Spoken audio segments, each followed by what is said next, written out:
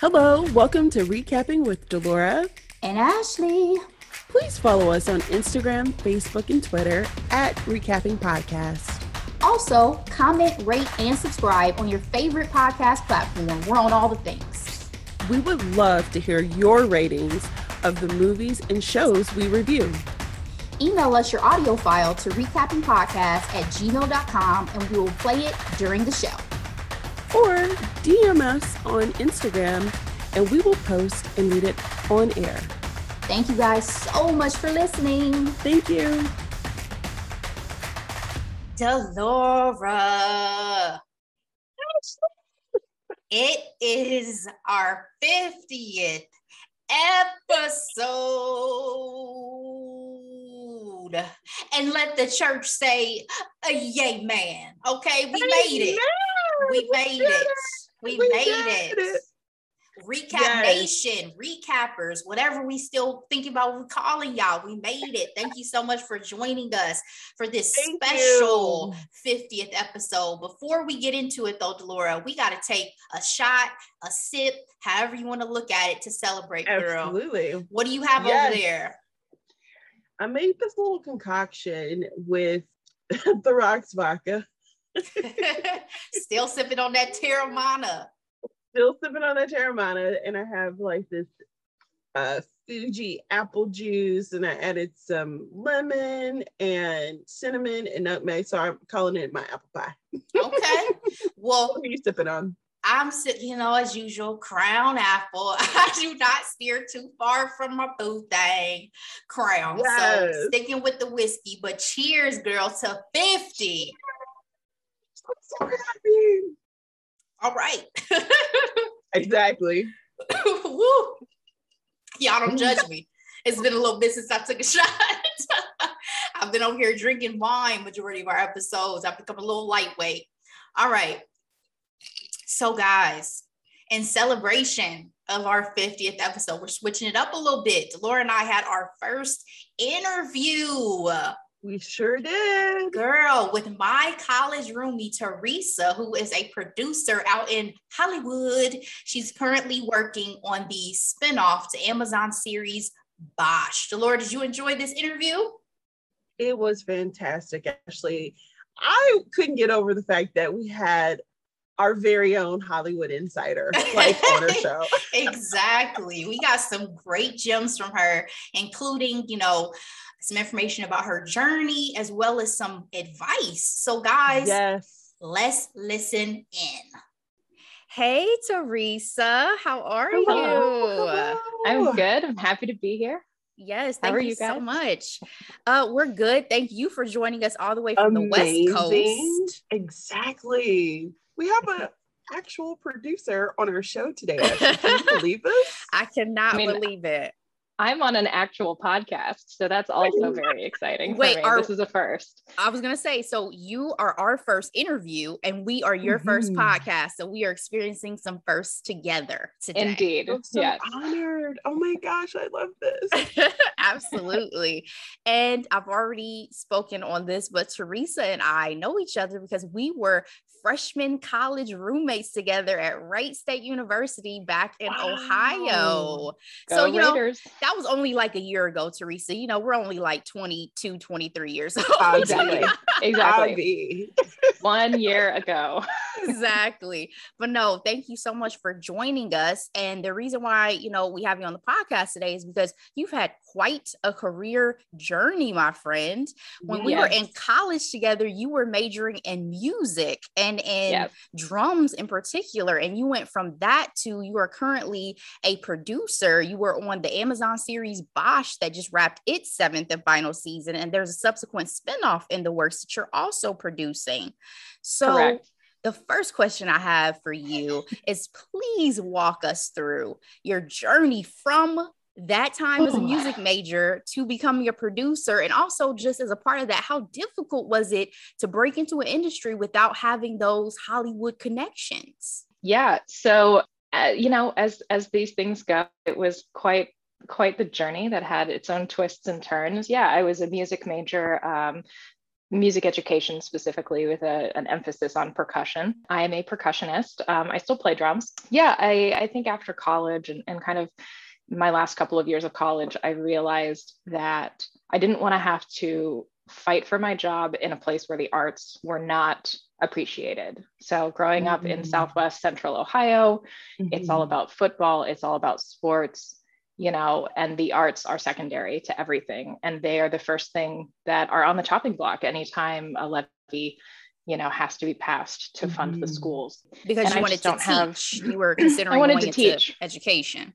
Correct. Yeah. So the goal was I really wanted to be a high school marching band director, drum line, all of those fun, noisy things. In band also, so I love everything you're saying right now. So yeah. I was in the color guard for marching band and played the clarinet for symphonic band, but I'm right here. I'm right here. Yeah, yeah, exactly. I mean, you know how underappreciated the marching band is. Everybody uses halftime to go up and get nachos and not to watch all of the hard work that the kids have put in on the field. And that's not a good feeling. And I loved teaching, the student teaching that I had done when I was in college. I worked with a couple of local marching bands teaching the drum line.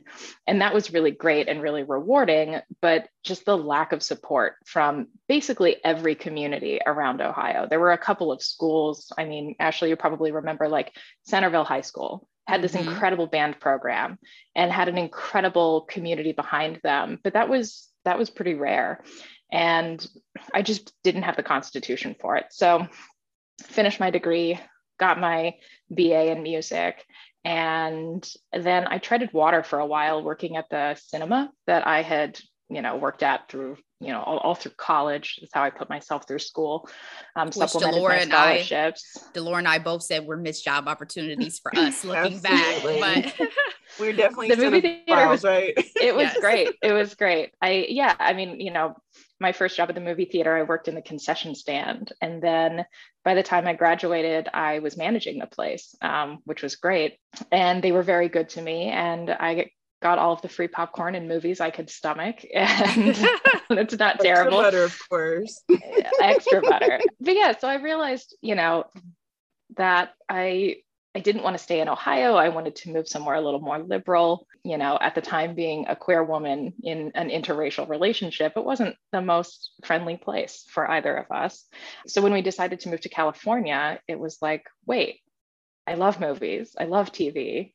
I have managerial skills. I've been running this cinema. Like maybe there's something I can do in Hollywood. So I'm a planner. So we knew about a year in advance that we were going to move to LA and we were going to save a bunch of money because we didn't know anybody and we didn't have jobs. So I took that year to really research the industry, to really figure out what are the jobs in Hollywood that with my own skills, either as a musician, as a teacher, or as a manager, that I already had that I could then apply to the industry so that I knew where I wanted to go. Very smart. So I figured that out. And then we came out here and I knew nobody.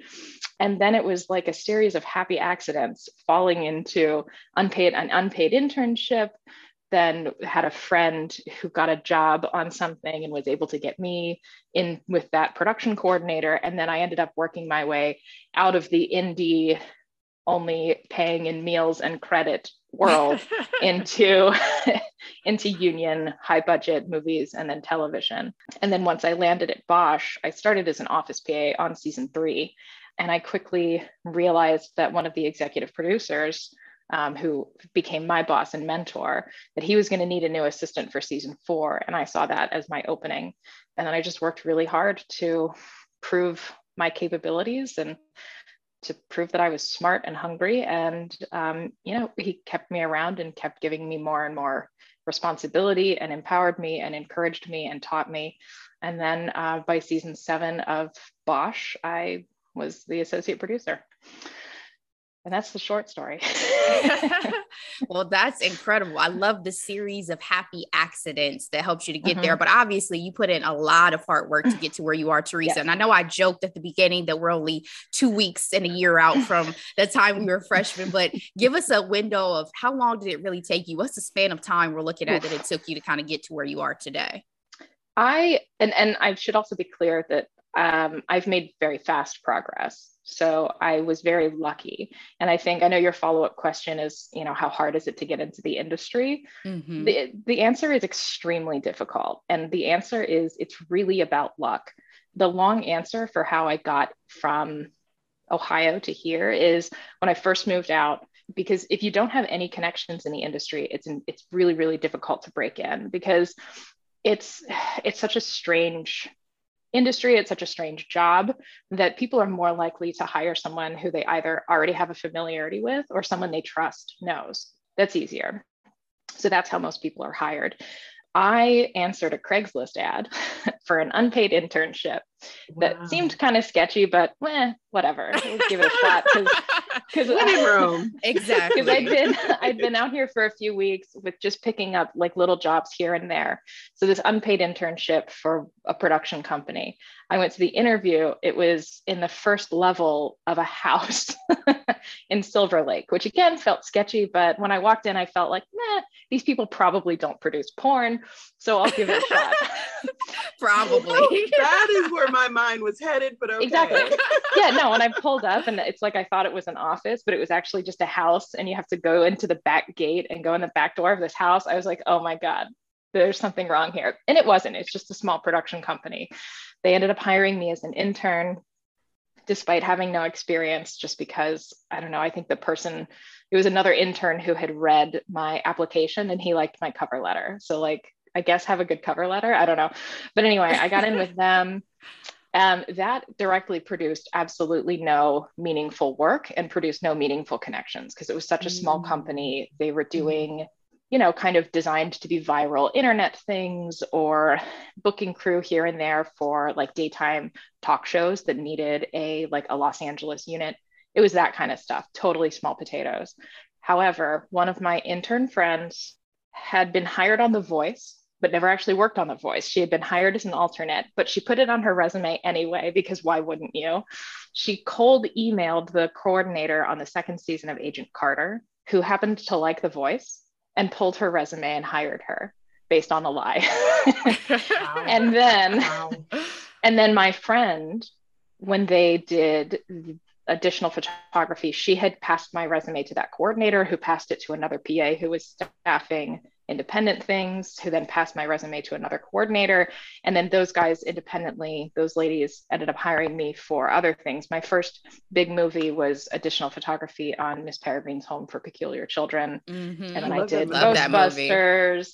I did the new Ghostbusters. I did additional photography also on La La Land. And so once I was in that world, because my friend lied on her resume and then got me into it. Once I was in that world, then it started becoming easier to find work.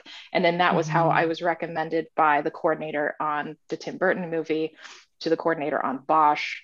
And then he hired me as a PA, but just the amount of like happenstance. So like, yes, I've been successful, but the amount of just like happenstance and luck that had to line up in order for me to be here is completely ridiculous. But it's still, you say it was quick, but it's still been an almost 10-year journey for you. Well, yeah, I've been in LA for 7. So I've been in LA for 7 years. Mm-hmm. Yeah. So from the time I moved here, I did, like independent kind of PA work for a year or so. And then I was a PA on BOSCH for a year. And then I was the producer's assistant for like 3 or 4. I don't even remember what time it is. Like, what year is it? Where are we? 2021. 2020 threw us all off, by the way. Honestly. Well, and it's also a blur. It's also a blur for me because Peter Jan Brugge, the executive producer that I've worked closely with now for years, he stays on for the whole season, essentially for the whole year. He'll take a small hiatus. So the seasons like don't have clear beginning and ends for us because we're just the way it does on. For us as viewers. Yeah. Correct. So it's always kind of like, oh wait, when did we really finish? When did we really start? Yeah. So for me, actually, if you think about the fact that on season 3 of a television show, I was a production assistant. And then by season 7 of that television show, I was an associate producer. That's extremely fast. Yeah. But I was lucky. I have, they're good people to work for, and they were willing to let me grow, and that's also very unusual. So it's hard to get in. And then it's also hard to find a team that understands that at some point they will retire and they need to be fostering a younger generation of filmmakers. Yes. Absolutely. That's a great point, Theresa. So, I have one follow-up real quick before Delora hops in. And that is, first of all, BOSCH has reeled me in. I texted you last night. Really? That I was watching, and I am at the end of season 1, and it has hooked me. Okay. I'm so happy to hear you say that. Yeah. I'm going to be calling you and asking you many questions at some point in time. But you've talked about being an associate producer. Give us a little bit of background of what you actually do as an associate producer on the show. Okay. And like you hear producer, but there's different types of producers, correct? Correct. So there are all kinds of producers. It's so complicated, and it means different things in television and features. Yeah. Producer can be a lot of things. So you can have producers who are writers. So a lot of times if you see someone credited for like a single episode as the writer of that episode, but then they have a consulting producer title or supervising or even executive producer, those are writer producers. And they are in the writer's room and they're breaking story, and they have more responsibility, much more responsibility storytelling wise than like a staff writer does. So that's like a writing producer.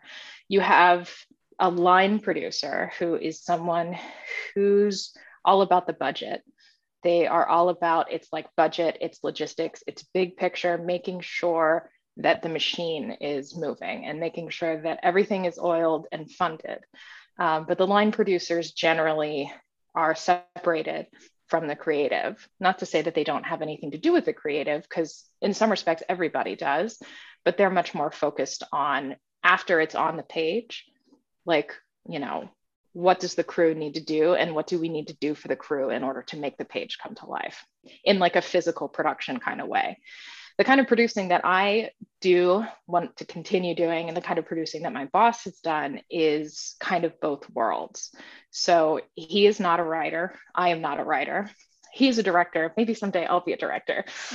Yes, girl. But for right now, I'm thrilled to focus on producing. But basically, you know, we kind of exist with a foot in both worlds. So not writers, but still, you know, very dialed into the creative. You know, very much my boss has a seat at the table creatively. He is, you know, kind of the visual storyteller as far as the EPs are concerned, the executive producers. You know, he's the guy who is really dialed into camera. He's really dialed into the rhythm of visual storytelling. He's at all of the color timings. He's really involved in hiring the cinematographers. And he's kind of the producing director on our show, where he's the one who during prep, he really guides the directors and makes sure that there is a visual consistency across the season and across all of the episodes. Whereas you have our executive producer, head writer, Eric Overmeyer, who does that on the page. So he keeps the writing consistent. And so I do that at a baby scale. So I am dialed into the budget. And again, Peter Yan is, he's the arbiter of physical production, I guess. He is the end all be all of, do we approve this money for this? Do we get this equipment? Do we do all these things? We have a line producer who actually, she also worked for Peter Yan in the 90s. She was his assistant on a lot of his big features. And, you know, obviously he turned her into an amazing line producer. But so Peter Yan bridges the gap. But there's a lot of different kinds of producers. This is all really good information. Yeah. So you have the people that kind of do both. So the other thing with PJ and then with what I want to do is to kind of be that bridge in communication. So to kind of be that person who understands creatively, this is what we want to do. This is what the story is saying. We can read a script. We understand character. We understand storytelling, but we also understand the limits of physical production, and we understand what the crew is going through, and we understand what it really takes to make this happen. So when we have a situation where maybe the script doesn't agree with reality, Peter Yan is the person who really steps in and says, okay, this is what really needs to happen because we can't do this, or the crew could do this instead, or this is a location that we could go to that's actually more realistic for the visual medium. Because it's very different to write something on a page and to imagine it than it is to actually execute it. Absolutely. That was amazing. Oh. Thank you so much. Delora, next question. Yes. So I'm going to go ahead and tap into some of the things you were mentioning earlier about your journey to where you are today. A couple of weeks ago, Ben Stiller made news, and he said that Hollywood is a meritocracy. And it's all about, hard work, elbow grease, so to speak. But is it, or is it a hotbed of nepotism? It is a hotbed of nepotism. And let me say, and maybe this is going to get me blackballed and blacklisted and on Ben Stiller's shit list, but I think it is absolutely rich that someone like Ben Stiller, who comes from Hollywood comedy royalty, to say that it is anything but a hotbed of nepotism. I'm sorry, sir. I think he's talented. I like his movies. I think he's wonderful. But I think if he thinks that it's just hard work that has gotten him his career, he is on a different plane of existence, because no, it is a hotbed of nepotism. Hard work doesn't mean shit if you can't get your foot in the door. Ooh, honestly. Speak those big facts, Theresa. Love this fire. Okay. I feel very passionate. You can work, I work very hard. Everybody works very hard, and hard work does matter. But there are so many people at such high levels of this industry that are just flat out incompetent, and it doesn't matter because daddy is somebody. Yeah. Somebody could be a partner at an entertainment law firm or at an agency, or somebody could be a producer on yada yada. And it's just, if you look at who their family is, sometimes it tells you exactly how they got to where they are. Now, there are a lot of those people that are genuinely talented. You have people like Jason Reitman, Ivan Reitman's son. He's an incredible director. He's incredibly talented, but he got his foot in the door because of who he is. And I think that that's okay. I mean, obviously any parent wants their child to do well. Anybody who has a friend, they want to help out and open those doors. And I think that's normal in every industry. But I think because this is such a personality driven industry, that I think it's a little worse. Yeah. And I think this ties back into a conversation you and I had too about just diversity and why it's difficult for people of different backgrounds and ethnicities to break in, because you do have already this issue of it's about who you know, it's about who you're connected to. And then we talked about the fact that because it's so difficult to even get out to the LA area based on the expense of it, and be able to live and work and do all those things, that it's more likely that it's going to be young, affluent white kids who are going to make their way out there and be able to break in before other diverse backgrounds of people. Completely. I mean, even for me, I was really fortunate. I'm obviously white, and I come from not an extremely affluent background, but middle class. I mean, and middle class in Ohio goes a lot farther than middle class out here does. And yeah, I had the privilege of a good education and an excellent support system. So when I decided to drop everything and move to LA, even though I did work hard to save money, I had a support system. So if I ever needed help, which I didn't really have to ask for help, but if I ever needed help, my mother was there and had the means to be able to help me. I was able to afford to live in Los Angeles. I have always lived in Los Angeles. I've never even lived in the Valley. I have always lived within 20 minutes of my workplace. And I've always been able to have a car, which is absolutely critical. You can't break into this industry if you don't have a car. I mean, it happens, people do it, but that's also, it's just the truth. If you're going to be a PA, the production needs you to be able to drive and do runs and pick up lunch and do all those things. And if you can't do that, they can't hire you. Yeah. And if you live too far out of the city, if the only place you can afford to live in is Ontario, California, which is, an hour or something, depending on traffic, it could be 6 hours, east of here. If that's the only place you can afford to live and you're looking for your first big break job, maybe they call you in the morning. You might get a call at 8 a.m. saying, hey, can you be here by 10?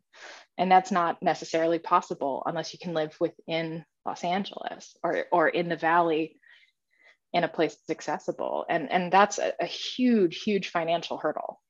Absolutely. To kind of piggyback on that too, you work on a show that's centered around a homicide detective in the LAPD, right? So, given the events of 2020, particularly the murder of George Floyd, what was that experience like for you for your show? Yeah, so I think I can speak very much to the production perspective, but I think there's a storytelling angle that you guys definitely are interested in. And I think the first thing is the show is, it centers around an LAPD homicide detective. The show honestly does have a very friendly relationship with the LAPD. We shoot exteriors at the actual Hollywood police station. We shoot exteriors at the actual police administration building downtown. We've shot outside of City Hall. We've done all of these things with basically unfettered access because the LAPD has a friendly relationship. However, I do think this show has never shied away from the darker elements of it. We're not here to be a propaganda arm of the LAPD, and we're not here to make them look rosy and good. I think the show has always tried to be very grounded in reality from that perspective. And I think a lot of that is due to our very diverse cast. I mean, Ashley, you've seen the first season, and it's a pretty diverse cast. And I think our writers and directors have always taken pains to be representative of what the city of Los Angeles looks like and the city of LA looks like. I think also, like, from a production perspective, we kind of flew under the radar. So we didn't start shooting until after most of the protests had quieted down. Mm-hmm. We were in the offices. I remember we were in the office when the protests were coming down Melrose and they came up Vine Street, and like the CVS pharmacy and the Pavilions grocery store that are right next to our offices, the windows got busted up and all of that. And, so that was pretty interesting, that kind of being in the middle of it, but being at work and like writing a television show. And it was just this really bizarre, like, what are we even doing? Like, what are we doing here? There's all of this happening. Yeah. And we're just like, we're sitting here. It's, it was, yeah, I don't know if I'm answering the question the way did that for a lot of people on a lot of different levels, with the pandemic and how it affected so many people's health, you know what I mean? And then, understanding the racial reckoning and things like that is just, it makes you reprioritize, like, what is this all for? Exactly. What is it all for? Yeah, exactly. I mean, and I think also I do think that the show, trying to be grounded in reality, I think also there is the acknowledgement from the writer's room that, although we do have a diverse cast and we have a diverse writer's room, this also isn't the show. And I think the higher ups on the show have no illusions that this is the show that is entitled to speak to things, that these are not necessarily the people, that it's not our place to pontificate. Because, I mean, at the end of the day, if you look at all of our executive producers, there's one woman of color who was an executive producer on season 7, and the others are white men. And I think I think the struggle has always been walking the line of acknowledging the problems, acknowledging the disparities, and telling an honest story, while also walking the line of understanding that at the end of the day, our head writer is a white man of a certain age. And is he the person to really dig into the story, or do we leave that to someone who can really speak from experience? And I think that there's always been that acknowledgement.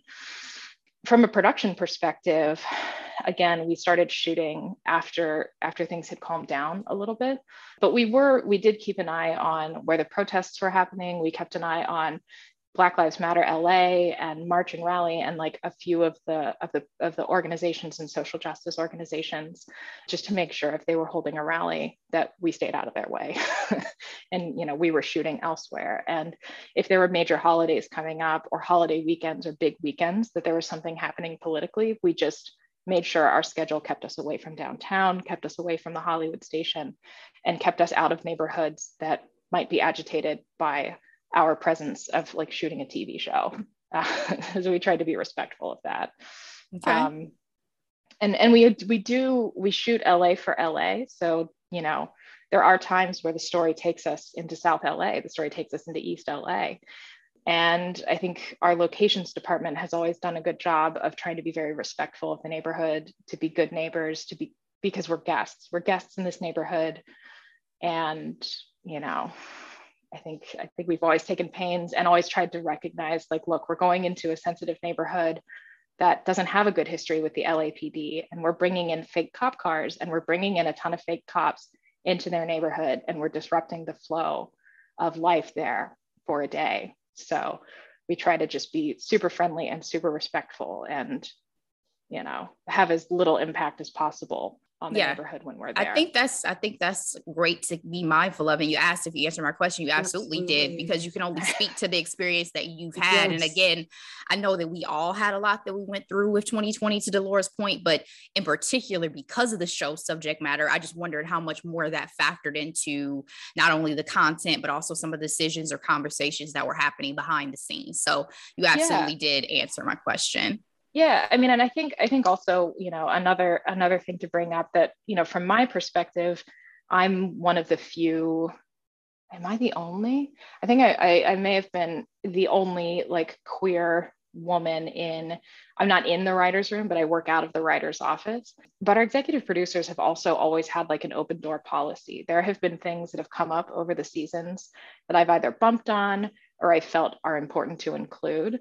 And the executive producers absolutely listened to me. I mean, and who am I? As a PA, as an assistant, there were a couple of things in a previous season that bumped on me from a queer perspective. And they listened to me, and they addressed it, and they removed it, or they tweaked it.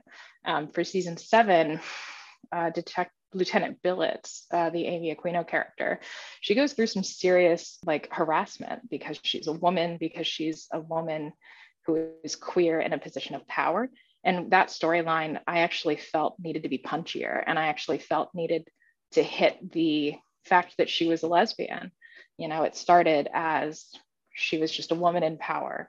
And one of my really good friends, Asokwe Vasquez, he wrote episode 2 where her in season 7, where this storyline really takes off for her. And Asokwe and I had a conversation, and I said, look, if she was really being targeted and harassed for being a woman, her sexuality would be part of it. So instead of just calling her a slut, they should call her a dyke. And he was hit like, wow. Home. Yeah. Wow. And so, spoiler alert, but a couple of nasty boy patrol cops, they paint dyke slut across, you know, the window of her car, and that kind of kicks it off. And just the fact that I could take that to him, he took it to Elle Johnson, who's, you know, an incredible producer, writer, and Elle really loved it. And Elle thought, like, yeah, this really smacks of truth, and this is what would happen.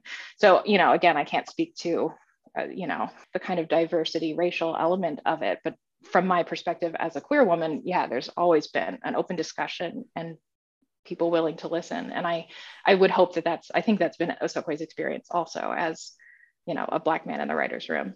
Yeah, I think that's great to mention, right? Because that shows why representation across diverse groups of people is so important across the board when it comes to every type of industry, and particularly an industry of this caliber. Because as Delora and I know, and you know, the power of entertainment is vast and far-reaching and matters. Absolutely. And that's sometimes the windows that people have into groups that they've never interacted with, is they see something on television or in a movie and they think that that's reality, right? So it matters so much to be able to have these type of platforms and be able to use that power and that voice. So I think that's great. I wanted to piggyback off of that really quick, in terms of my understanding, you know, with the racial reckoning of 2020, I didn't even realize that some cop shows were propaganda. You know what I mean? It didn't, you know, click for me until after that. I'm like, oh my gosh, they're always, you know,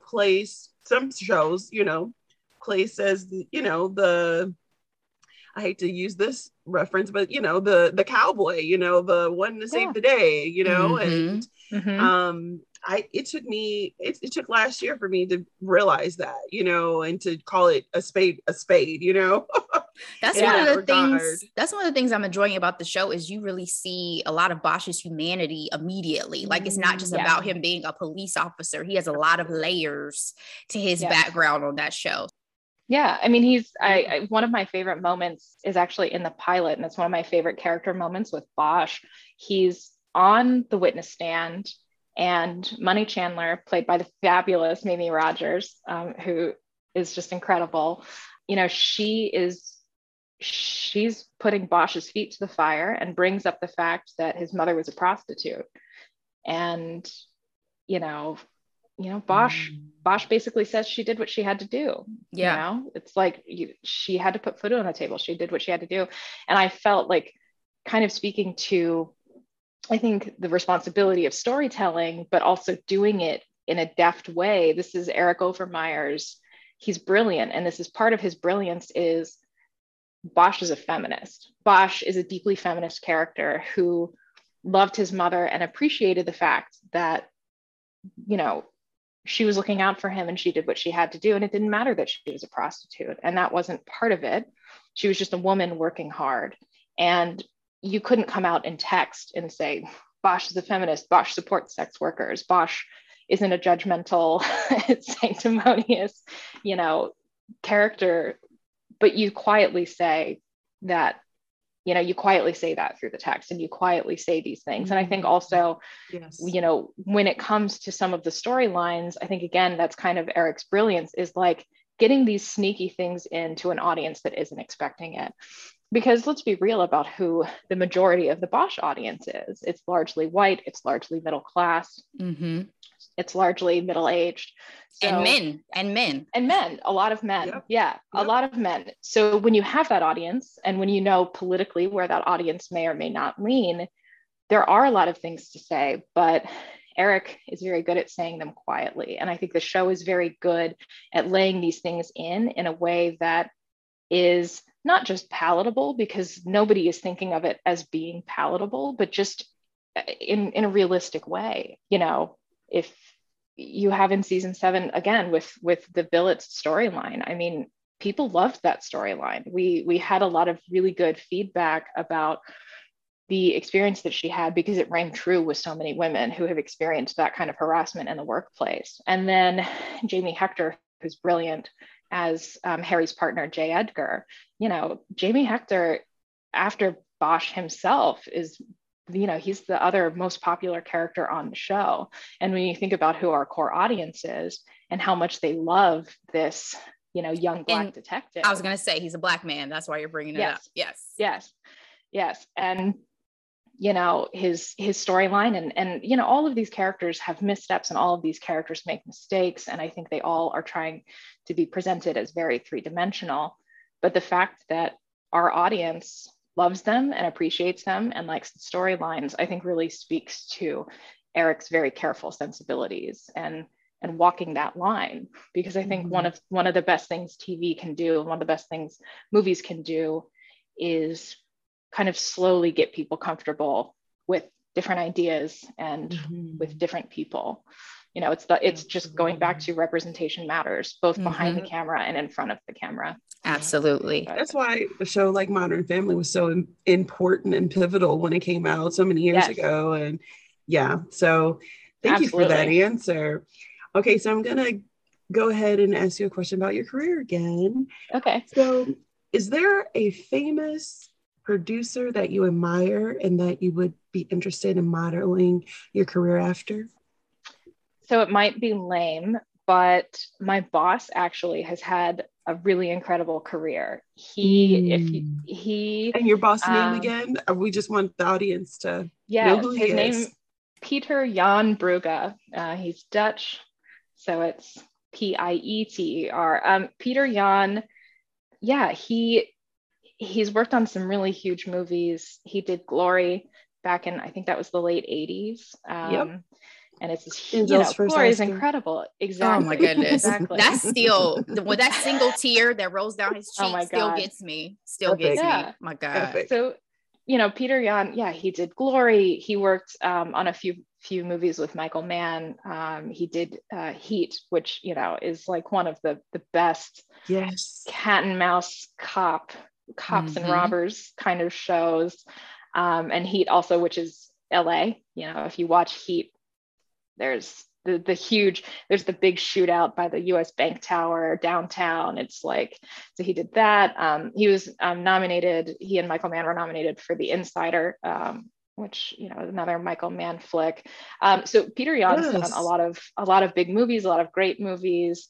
And he then made his transition into television, and he picked he knew he could see the writing on the wall, and he could see that the industry was moving more into premium television, and that we were going to be entering this golden age of television, so to speak. Yes. But the reason I say I would like to model my career after him is I think he's made really good choices. So I think he has made really good choices in the movies that he's made.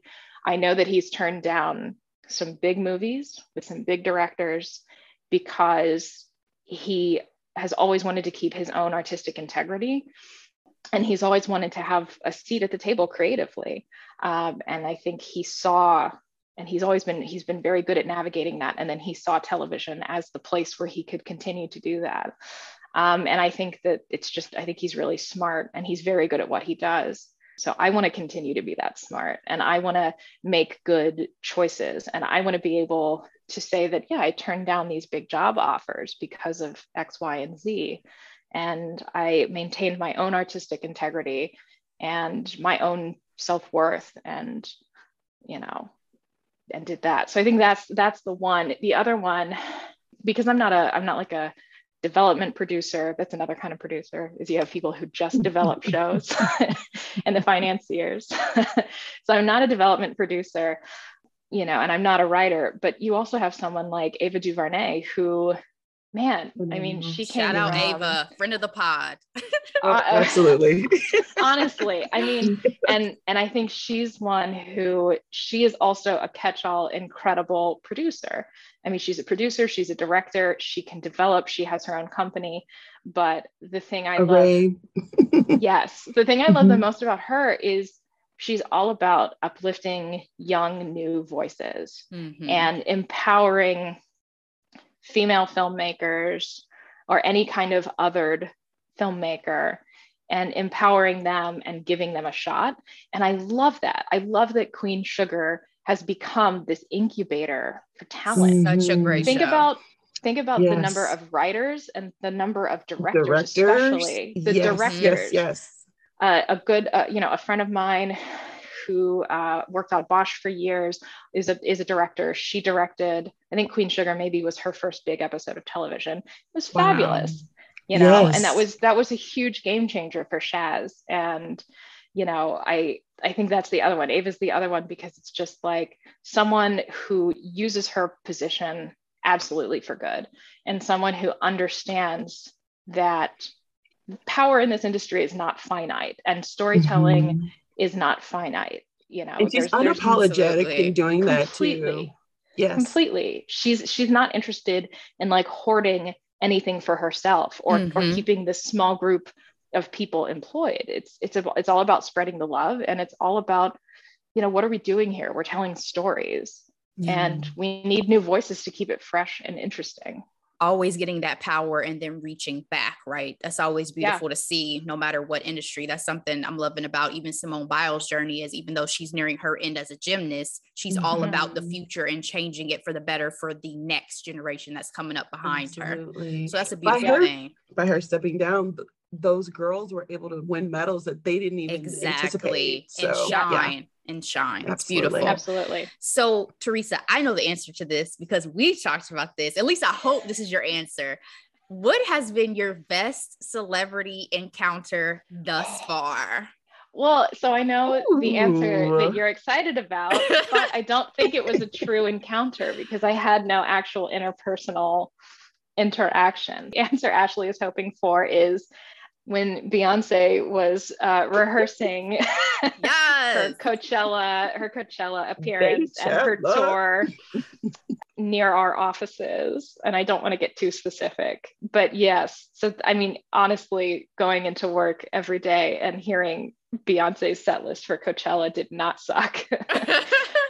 And you also And said Blue Ivy took over Unreal. your offices. Well, one of the office suites that we weren't using, that was their kind of green room area because we were between seasons. And yeah, and you know, the whole family was there. The cool thing was seeing how hard Beyonce works. I mean, the cool thing is that she is no slouch, and the GOAT. I get, you know, Jay seemed supportive because he was there a lot with the kids.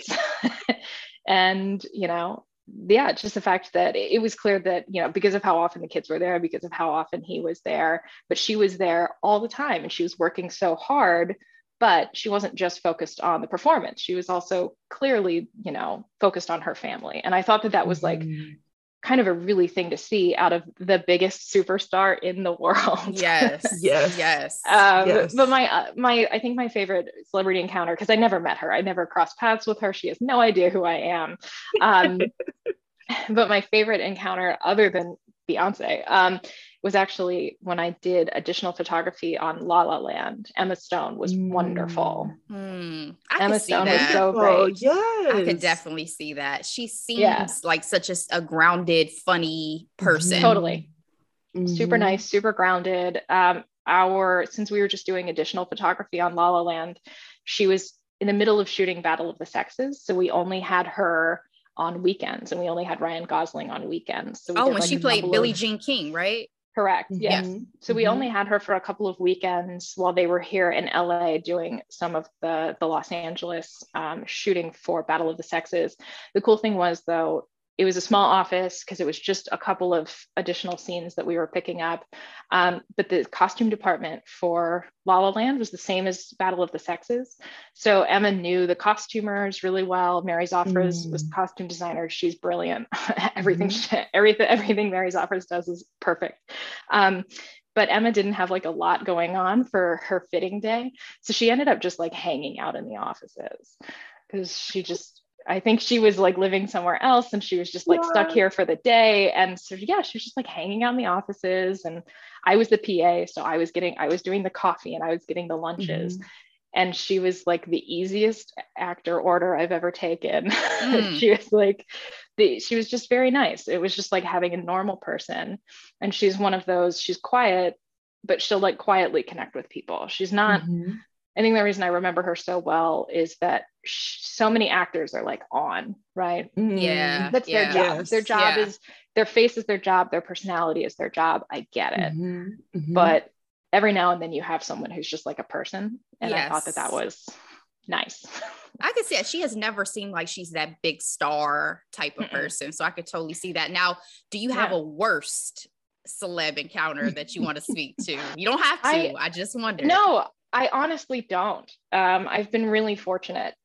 When I was working on really low budget stuff, I think nobody was famous. And then when I bumped into the high budget stuff, I think there's like a middle ground of awful personalities that I missed. So generally, in my experience, because I've been fortunate to work on big movies and a big TV show, everybody who works a lot, everybody, like every A-lister I've come into contact with, and then our TV A-listers, they work a lot and they want to work a lot, and people don't keep working with people that are difficult. I mean, sometimes you do. There are some people that are going to be so big, someone who is, so famous and has so much star power that you do have to put up with them. That does exist. I've never encountered it, luckily, because I don't think I'd have the patience for it. But I've been very fortunate that, if you look at the movies and TV shows that I've done, every single person, people have their personality quirks and there are certain special requests and things like that, but that's understandable. I'm picky about stuff, but no, I've been really fortunate. Everybody's been cool. Everybody's been nice. You can make eye contact with everybody, which is things you hear. You can speak to them. You don't have to. You can speak to them. Keep walking and don't interact like in some people's letters to their staff members. So we won't put that name out there on the mic. But he knows who he is. So, do you have a preference between big budget projects versus indie ones? Like, do you? Sure do. Okay. I like money. I like big budget. I think there's always the implication that when you get to a big budget show or a big budget picture, that suddenly the studio has all of the control and suddenly it's not a family anymore. And in my experience, that hasn't been the case. Now, I haven't worked on a huge Marvel picture. I haven't worked on a huge Star Wars Lucasfilm thing. But even then, the people that are making those are passionate about what they do. Right. Everybody who's in charge at Lucasfilm is the biggest Star Wars nerd in the universe. So even though there is this like, you know, and the same at Marvel, they're all comic book geeks. Like there are the suits on the side who, you know, well, from a market research perspective, this is what we should do. But I do think that even on those things, people are really passionate about what they do. And, you know, for the most part, people who get to that level have gotten to that level because they love what they do and they care about what they're doing. So in my experience on the big budget things, it still is a family. As gross and as gross as it sounds, and as, you know, maybe trite as it sounds, BOSCH became a family over 7 seasons. Even on the spinoff, we still have maintained so much of our crew. There is still a huge number of people that have been on since the pilot of season 1 and that have stuck around because it's a good place to work. The producers take care of everybody. We don't ask them to work crazy hours. But part of the way we can do that and part of the way the crew can be protected is because it's big budget and most importantly, because it's union. So indie stuff is great. There's a lot of expression in indie stuff. And again, I know that there is something when I was working on more indie things, you're kind of going through the shit with people. It's like a war zone. You're just like, it's like you against the clock and it's you against the budget. Because we broke, baby. Because we broke. Yeah. Right. We're in this together. Gotta do this together. we have to guerrilla shoot. We got to steal this location. We got to do all of that. And that's galvanizing and it can really bring people together. And I think sometimes pressure does foster some really interesting creative things. Yeah. However, I'm a big pro-union gal. I like the big budgets because, you know, it's a union show, you know, people are being compensated fairly, you know, people aren't being taken advantage of. There's always the anecdotes that people mock the like Hollywood unions because it's like, oh, you know, you can't plug this, you know, extension cord, we call it a stinger. You can't plug this stinger into the wall. An electrician has to do that. And it's like, yeah, there are those things where it's like, it seems like the smallest innocuous thing we get weird about, like, oh no, only this person can do it, not this person. But what that comes from is just protecting people at work. So you shouldn't be paying someone as a PA and then asking them to be a grip and asking them to be an electrician, because those are hard jobs. They're dangerous jobs. They can be in the wrong hands. And, you know, you shouldn't be asking people to do work that they're not being compensated for and that they haven't been properly trained for. And, you know, I think so. Big budget. Yeah. Okay. Protecting the workers. Thank you. Awesome. What has surprised you most about working in your industry, you think? Oh my God. So many things. I think the biggest surprise is how much goes into making a TV show, and not even just the tricks and the things you see on camera, but it's like an iceberg, you know, like any movie and any TV show is an iceberg, and what you see on the screen and what the audience is aware of, the actors and the directors and even the writers, are just the tip of the iceberg. It's actually so big. There are so many people involved. There are so many expenses. It's so expensive, and it's not just so expensive because the actors make a lot of money and because the directors and the writers make a lot of money. They deserve that money. But just the number of people, the number of offices, the number of lunches, all of the equipment, all of the different things that go into it. I think that's what really shocked me, was just, you know, for just something that you think is a really straightforward movie or TV show, it's actually this enormous animal. Yeah. And all the approvals it has to get to before it's even greenlit, you know? Absolutely. Oh yeah. Well, I mean, even the green lighting thing, it's like you will have shows that get bought. You'll have features that get bought. They'll go through script processes. They'll go through edits and edits and edits. And then maybe they never get made. And then maybe it gets shoved in a box somewhere. And if you think about all of that, That's rough. That's why they really talk about rough. some people, how it takes them, oh, I've been with this project for years and years and Yeah. years and years and years and years. Even one of our faves, Debbie Allen, talking about how long it took her to get Amistad made, and the process of having to find a producer in Steven Spielberg to even want to touch it and bring it to the screen. So I think Delora and I deal with it on such a baby scale with our podcast, but we definitely on day one did not know what we were getting ourselves fully into when it came to everything that we have to do on a regular basis. All right, Theresa, if you were not a Hollywood producer, what would you be? I have no idea. I mean, maybe I would be a music teacher, teach in marching band. Before I decided to come to LA, I flirted with maybe getting an MBA and going into business. Maybe going to nursing school. I was all over the place. I almost feel like, I almost like fell into this job and fell into this industry, but it's one of those things that I feel so strongly that like, this is where I'm meant to be. This is the place. This is what I'm like, this is what I'm perfectly suited to, is this like kind of creative but production oriented, producer voice. So it's a hard question. I think I have no idea. Maybe I don't know. You have no idea how much of a Hollywood answer that is, though, because I feel like I'm sorry. no, I love it, because I feel like whenever I hear like an actor or musician or actress ask that question, you're like, I honestly don't know, because this is all that I'm good at. Like if this did not work out for me, I had no plan B. So I mean, at least you had some backup plans. Dude, that's the thing. It's like I would agree, and I think being kind of the kind of producer that I am lends itself a little more easily to different industries. The same that, we have production accountants, you have like entertainment lawyers, you have a lot of these, like the construction department, they could all be contractors. All of this, there are a lot of parts of the, places in the industry where there's very clearly applicable skills.